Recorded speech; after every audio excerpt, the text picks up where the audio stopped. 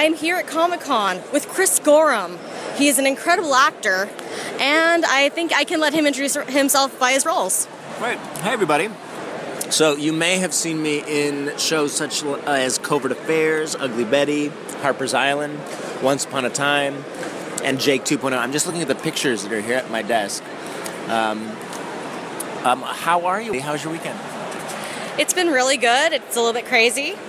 And, of course, you are the voice of The Flash. That's right. In the Justice League animated movies for Warner Brothers. It's, the latest one to come out was Justice League vs. Teen Titans.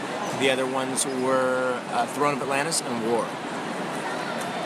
Have you had fun, and do you prefer live action versus animation or vice versa? No, they're both fun. You know, the animation goes very quickly. It's over. I mean, it'll take me 2, maybe 3 hours, depending on how much work there is to record the whole movie. So for the live action stuff, it's more, there's just more work involved, which is always fun. And do you have any new projects coming up?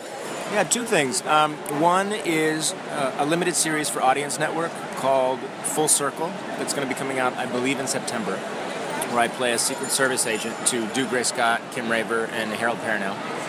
And then I directed and starred in a really fun little indie comedy called We Love You, Sally Carmichael, that we finished filming, is in post-production now, and should be coming out next spring. Excellent. Thank you so much for your time. My pleasure.